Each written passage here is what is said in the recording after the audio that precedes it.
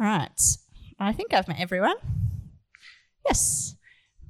Rachel, if I have not, or if you forgot my name so you don't have to ask me later and it's awkward. I hope you're finding the last few weeks thought-provoking. I haven't heard the message yet.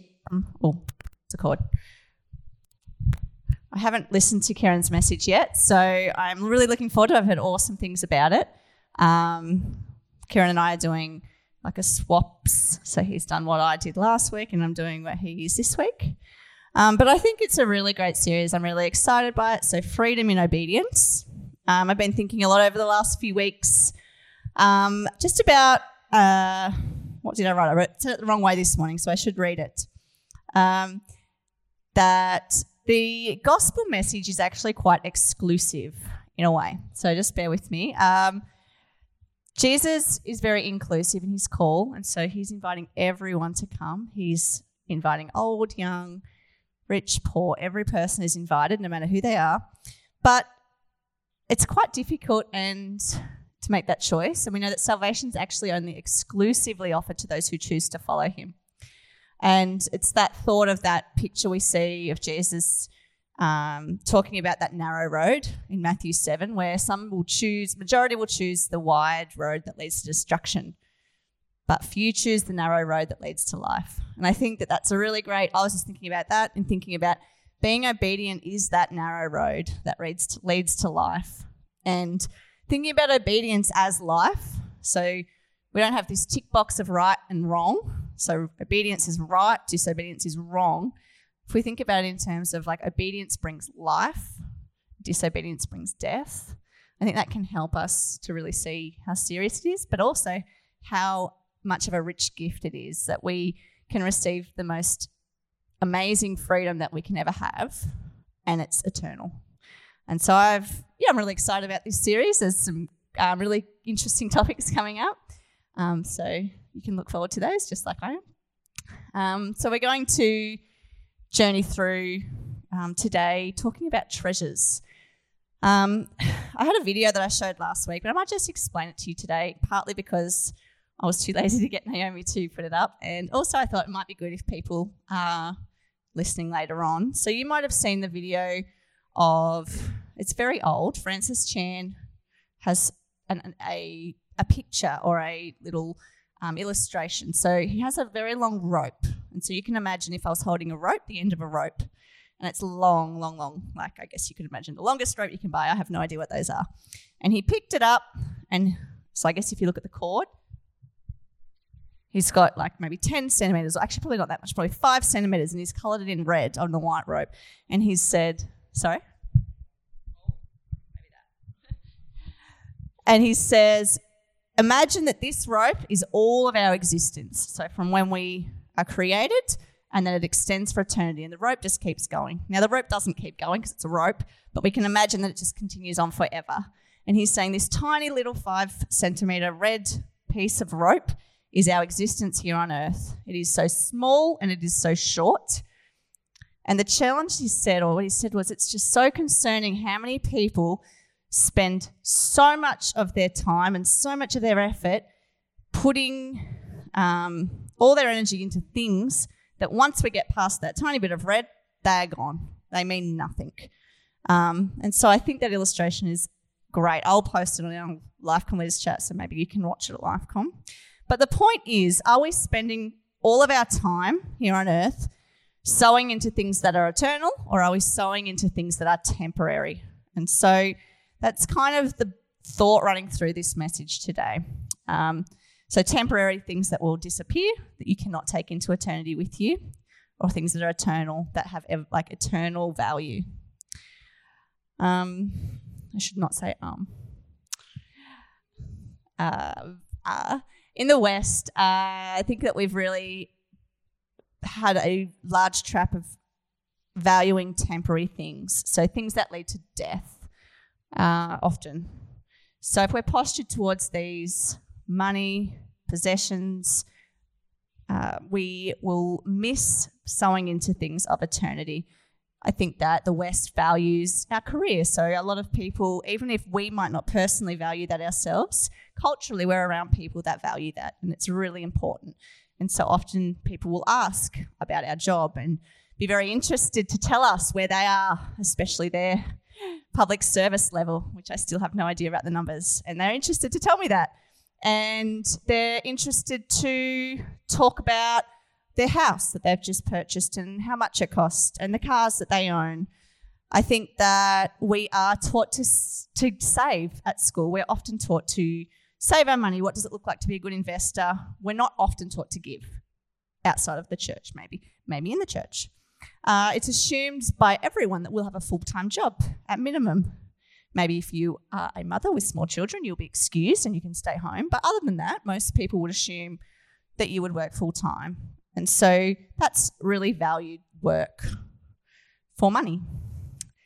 I think we look at people who maybe are not going so well and we make judgments on them subconsciously and think, if they just made some better decisions in life, they wouldn't have ended up where they are. And so we put where they are at back on the choices that they've made. Maybe they're lazy. Maybe they didn't do enough study at school. And so I think we need to really be thinking, is this what we're taught? Is this what Jesus teaches us? And where are we posturing our hearts? Are we posturing our hearts towards what the world is asking us to posture towards, all these things, these treasures that the world values? Or are we posturing our heart towards Christ? And so we are looking at a scripture, just 3 verses in Matthew chapter 6. And it's from verse 19. I will read it out for you, but you can follow along. Or I'm sure you will know it when I read. And so Jesus is saying, "Do not store up for yourselves treasures on earth where moths and vermin destroy and where thieves break in and steal. But store up for yourselves treasures in heaven where moths and vermin do not destroy and where thieves do not break in and steal. For where your treasure is, there your heart will be also." So immediately when I read that, thought that comes in is money, money, money, money. And then I'm thinking of possessions, I'm thinking of houses. And as I sat and I thought a little bit more, some other things popped into my head. So people often will have treasures in their careers. So it might not be the actual money, but it's the status of this is what my job is, this is what I do. People may build up and build up and build up their hobbies, and that's a treasure that they really have. They spend hours pouring into that. People may spend inordinate amounts of time on their health and fitness beyond what is healthy. And so I think that some of these things can also be treasures that we can store up. And I think that Jesus makes it really clear in this passage that we are to store up treasures that have eternal value, not treasures that will fade and to be destroyed, things that will bring life and not death. And so I've got a few questions just for us to be thinking about tonight. I've been quite challenged. I feel like I'm preaching on money again. I've been thinking about it a lot the last month. Maybe it's a challenge for me, but it's a challenging topic, and I think money can always be tricky. It's a big temptation. It's a temptation. The more money you have, the bigger temptation it is, I think. Maybe not. But I think that one day you can think, yep, I feel like I've got that under control, and the next day it's tempting again. And so it's good to just remind ourselves over and over again, where are we posturing ourselves? Where are we posturing our heart? So the first question I wanted to think about tonight is, are we storing up more for this life or for the next? So exactly what we've been talking about. I'm a school teacher, as you all probably already know, and I teach very young children this year. And very young children are very funny, quite often. And very young children are also very much like adults. They are just less fancy with their words, and they're more blunt. And so I have noticed over the years, working with young children, that they have a very high sense of justice for themselves, a very low sense of mercy for others in general. And so, please, I didn't mean to do that, I didn't mean to, but as soon as someone else does the wrong thing, it's pointing them out straight to me straight away. And so I think that it's so funny when you see it. It can be a bit frustrating, but it's quite funny. But as adults, we do the same thing in a way. We have blind spots for ourselves all the time. We don't see the struggles that we have in certain areas because they're blind spots to us. And I think for a lot of us, and even for myself, things around money and possessions and treasures really can be a trap.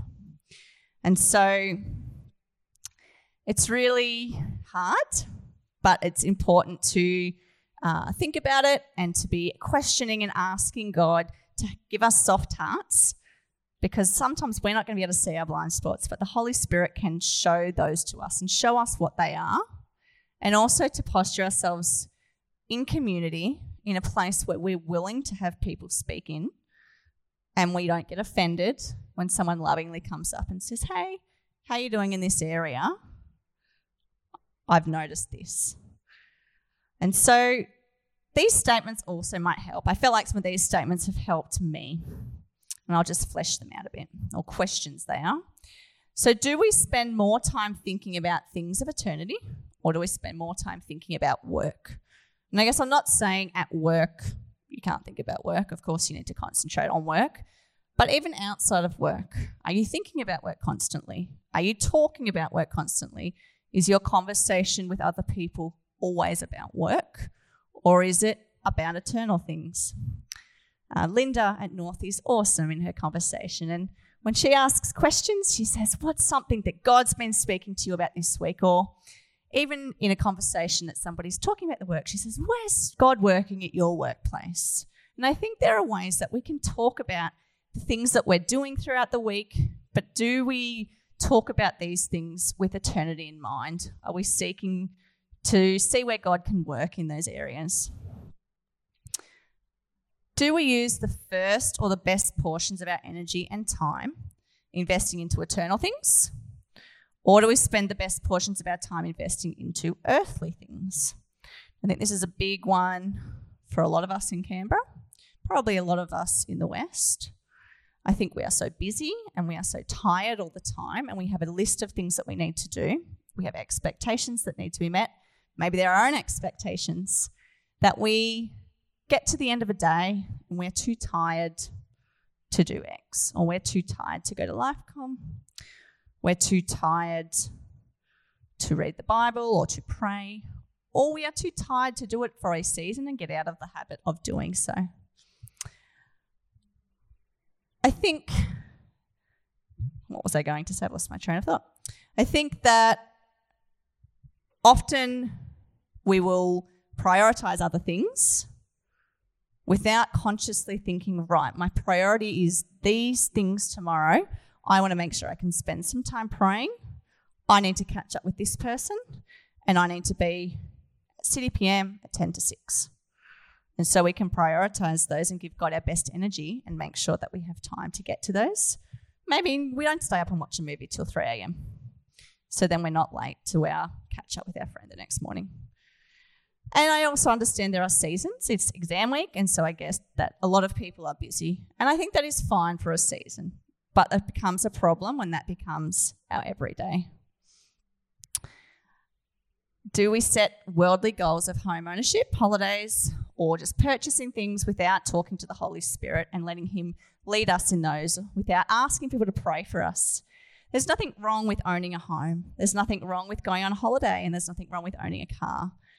But there is a problem when we are just doing those things and prioritising those things and not asking the Holy Spirit to help us. Is this something that you want for me now? Is this something that you want for me at all?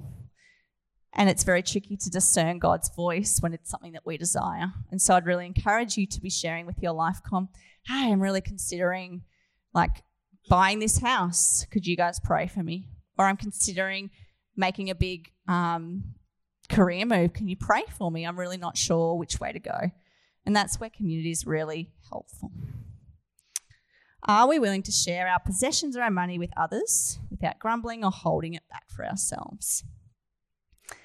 I'll share a really quick story because it's beautiful.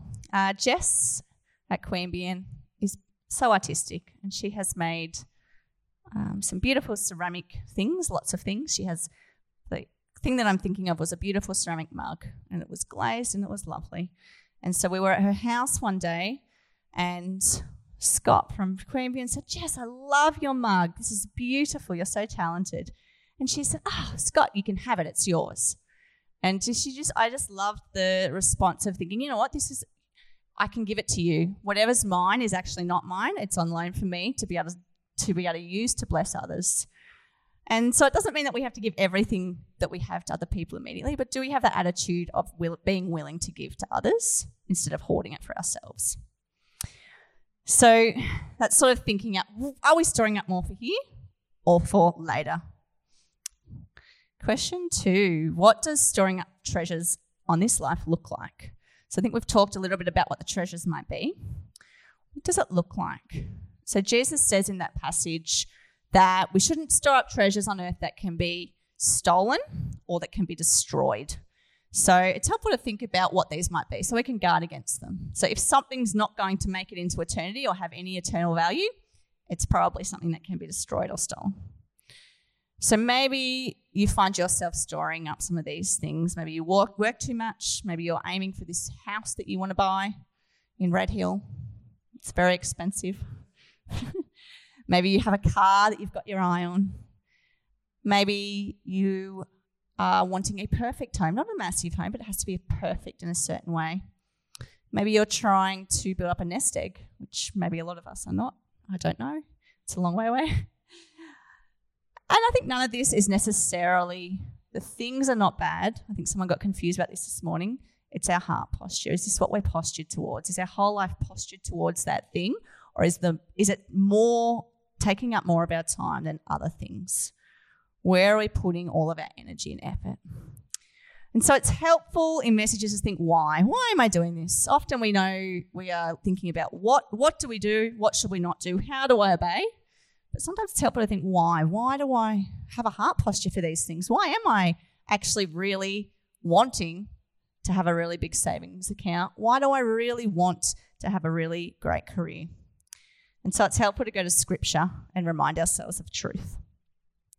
So maybe, I was just thinking of some brainstorming, maybe we feel worried about our future and we want to make sure we're secure. I've heard that a lot. I just want security. I just want security for my family and my kids. I'm going to rebut this with some Scripture. So Jesus says in Matthew 6, paraphrased, "Therefore I tell you, do not worry about your life, what you will eat or drink, or about your body, what you wear. Is life not life more than food, and the body more than clothes? Therefore, do not worry about tomorrow, for tomorrow will worry about itself." I know a lot of us feel fearful about what other people will think of us. We are trying to please people. We want to have a really great reputation. And Luke says in Acts 5, we must obey God rather than human beings. And so even if we feel fearful, we know that we must not be doing things to please humans, but to be pleasing God. I know this is a big one for certain professions because there's a lot of pressure on the health profession. I've talked to some nurses and they really feel pressure from their boss at work to take extra shifts or just to work longer because we don't have the staff. And so they say yes because who else is going to care for people? But at that expense comes definitely not my best energy for God and definitely no time to do things that have eternal value that I want to prioritise. And so to encourage you, Paul does say in Colossians, whatever you do, work heartily as for the Lord and not man. So whether you do work or whether you don't work, we actually should be making those decisions to please God, not to be pleasing the people at work. Maybe we desire that people like us and see us as successful. I know that sometimes we see ourselves differently and we want people not to see us as a failure. In 1 Thessalonians, Paul says, our purpose is to please God, not people. He alone examines the motives of our heart. And so I'd encourage you that it's really difficult sometimes to work out why we posture ourselves towards certain things. I feel the best prayer to pray is like David prayed, search my heart, God, and sit and let the Holy Spirit minister to you and share with you why are we posturing ourselves towards these earthly treasures, and then look in Scripture and remind yourselves of God's truth. I think this is a good reminder for me. We really must not choose. This is a choice. I think this is difficult for people to know that this is a choice. We need to choose not to work excessive hours at work that are unnecessary. There are people that may have a season where they actually have no choice, but that's often the exception. It's not the rule. There are people in this room that don't work full time because they've made the decision that, you know what, I don't need to earn that much money. I can sacrifice some hours or some days. And yeah, it is a cost because maybe you won't be able to buy that car or maybe you won't be able to rent that house. But it's a choice that we make, and it's maybe something to consider. Do we have to work as much as we do? We need to make sure that we're in place for most of the week, in a place where we can invest into eternal things. Some people have a great opportunity at their workplace and they can use it as a platform for ministry. We can all use the opportunities we have, but some people really feel that they're called to their ministry, their workplace, and that's awesome. And so if that is you, I encourage you to work in that area ministry-wise. Spend time praying for your colleagues intentionally. Invite them after hours. Spend time with them out of your work. A lot of people say their workplace is their ministry, but they have never eaten a meal with their colleagues outside of their work. Maybe to prioritise heavenly, eternal things, we need to get off our phones, off social media. I know that it's just a big time waster. It's not really offensive for me to say that to you. I think we all agree that social media just wastes time. Maybe we need to put some limits in place. I think that we've put limits in place and we recant on them. And so we just need to keep continuing to remind each other, hey, it's 8 o'clock, put your phone away. And so that we know that that time actually doesn't need to be stolen up by something that's actually completely pointless. And sometimes I've known that it's helpful. My statement was we must not be possessive of what we own. Maybe it's helpful for you to be giving away a gift of money for others. David Platt, in his book, it's a very challenging book. I can't remember the name of it. Is it called Radical, I think? If you want to be challenged, read that. If you don't read it, because it's 100 times more challenging than our series. And so he challenges people that to break the habit of feeling like money is almost mastering you or it's got a hold on you, that you should give a large sum of money. Pray, ask God where that might be, and if you feel to give, or you choose to give and you ask God where to give that, and it can kind of break the habit. Maybe that's something you can consider. My third question is, how can we invest in the eternal and those things that bring life? So we said, are we storing up more for the eternal or the temporary? Why do we store up so much for the temporary? And now what should we do to store up for the eternal? How do we do that? How do we sow into the things that bring life? So in this verse that we read in Matthew 7, Jesus says that where our treasure is, there our heart will be also. I feel like it's this bit of a spiral, so it's like a little bit of a loop. So if our heart is postured towards Christ, our treasure is found in Christ. And if our treasure is found in Christ, our heart's postured towards him. And so it's a bit of a catch-22. Where are we posturing our heart? Because I think we were talking about it the other day. What about if we don't feel like we're all in for Jesus? What's the answer to that? What's the answer to be all in for him? And I think it comes back to that surrender and that question that David asked. Search my heart, God, and sitting with the Holy Spirit, letting him minister to you. So we're going to look just for this last one at 1 Peter chapter 4. I think it's just a good chunk of scripture. It's got some great instructions for us as we think about how do we sow into the eternal. So verse 1 says, I'll read it, you can follow along if you like, or you can listen to me. Therefore, since Christ suffered in his body, arm yourselves also with the same attitude, because whoever suffers in the body is done with sin. As a result, they do not live the rest of their earthly lives for evil human desires, but rather for the will of God. And so I think that just goes back to that. Obeying God brings life, and we know that it's not easy at times. We have that constant pull of our flesh wanting us to be focusing on things that bring death. In verse 7 it says, the end of all things is near. Therefore be alert and of sober mind so that you may pray. I love this verse. I love thinking about prayer. Fun.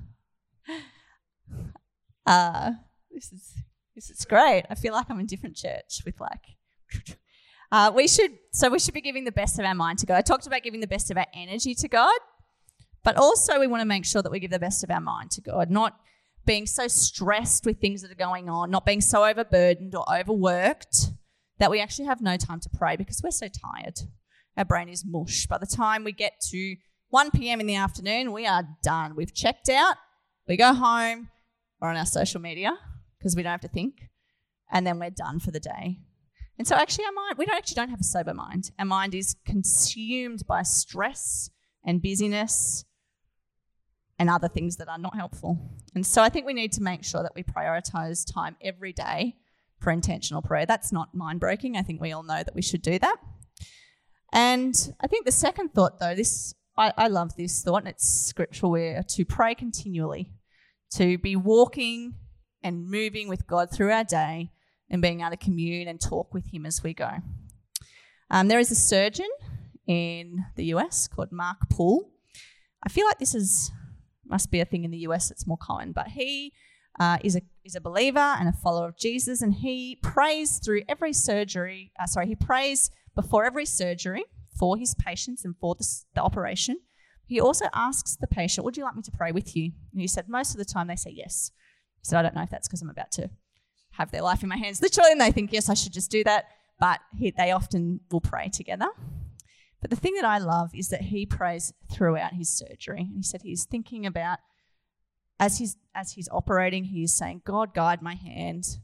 Help me to make wise choices. Help me to cut where I need to." Things like that. And I think obviously in a high stressful situation, he is concentrating so much. It is, I'm assuming, taking up all of his concentration, all of his willpower and brain power to stay focused on that task for dozens of hours at times. Me, in my lolly job with children, can learn to walk and talk with God as I go. And so I think that's a really big encouragement to be making sure I've got space in my mind to be able to pray with God as I go, and not becoming so stressed and focused on the task. And it's a learned habit. It's learned to do that. Just like we learn to walk and talk with other people or commune with other people, it's a learned habit to do that. And so we can start practicing today. In verse 9, in 1 Peter 4, says, "Offer hospitality to one another without grumbling. Each of you should use whatever you have received to serve others as faithful stewards of God's grace in its various forms." So I talked a little bit this morning, a bit more about gifts. The things that we have, those treasures, are actually gifts. We need to not look at them as treasures, but as gifts that pass through us, and we can then use them to serve others. And so if we're able to think of our money, our house, our car, even our career as things that we're given from God as a gift, and it's like a platform or a gift that we can use to serve others. They're not ours to own. We have them on loan. I think we find it easier to serve others if we don't hold them close to our heart. And so I think especially hospitality is a bit of a lost art in our culture.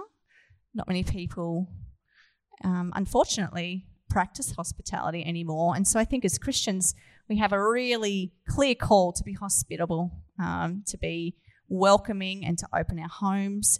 And not just our homes, hospitality is also opening your life to people, but being able to serve people in that way.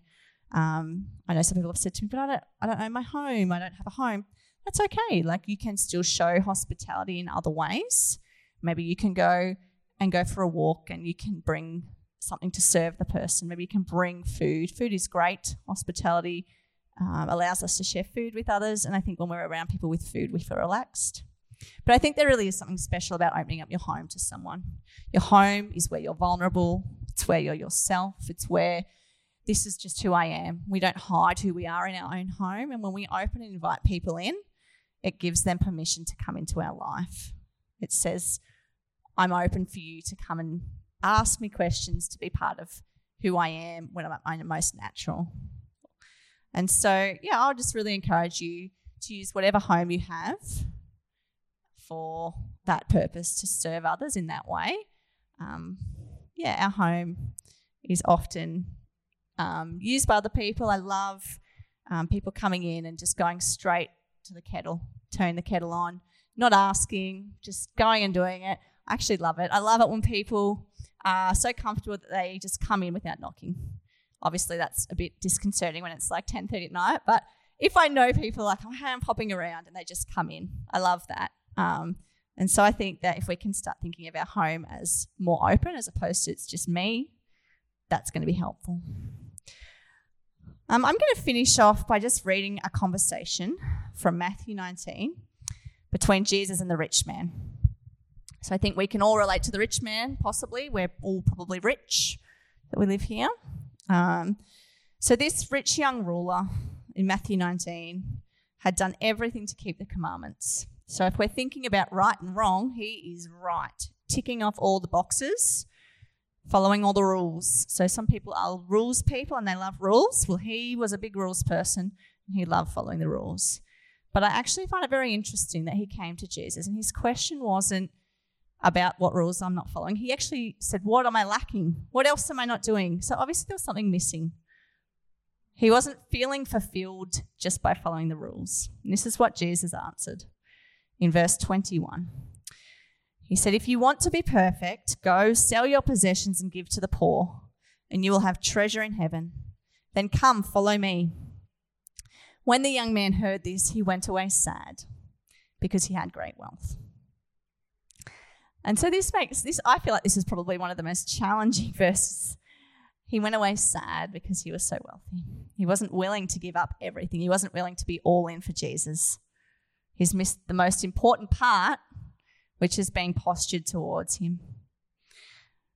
So even the disciples were challenged by this. They asked later on, how can any of us be saved if this is what you're asking? And really when we dig into it, Jesus is asking about the heart. This person had a lot of money. His heart was postured towards his wealth. Was he willing to give up the most important thing to him, which was his wealth? And so I guess that's really the heart of my message. Jesus calls us not to store up treasures on earth. And I think that it's easy to wash down the message and say, Jesus doesn't mean that, he just means to follow him. Or it's easy to go the other way and say, look, Jesus is telling us to give everything away, give all your money away. I don't think that it's actually either of those two things. I think that the message that Jesus is actually sharing in,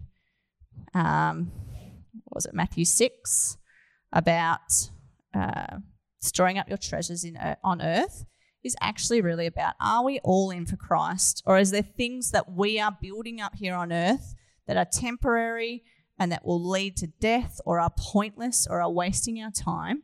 Are we willing to give those things up?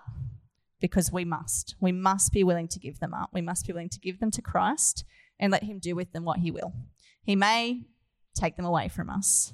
He may say, thank you for having those on your outstretched hand and offering those to me. This is how I want you to use them to serve others. And it's all about how are we posturing our heart? Are we having those there, holding them with an open hand, or are we grasping them close to ourselves?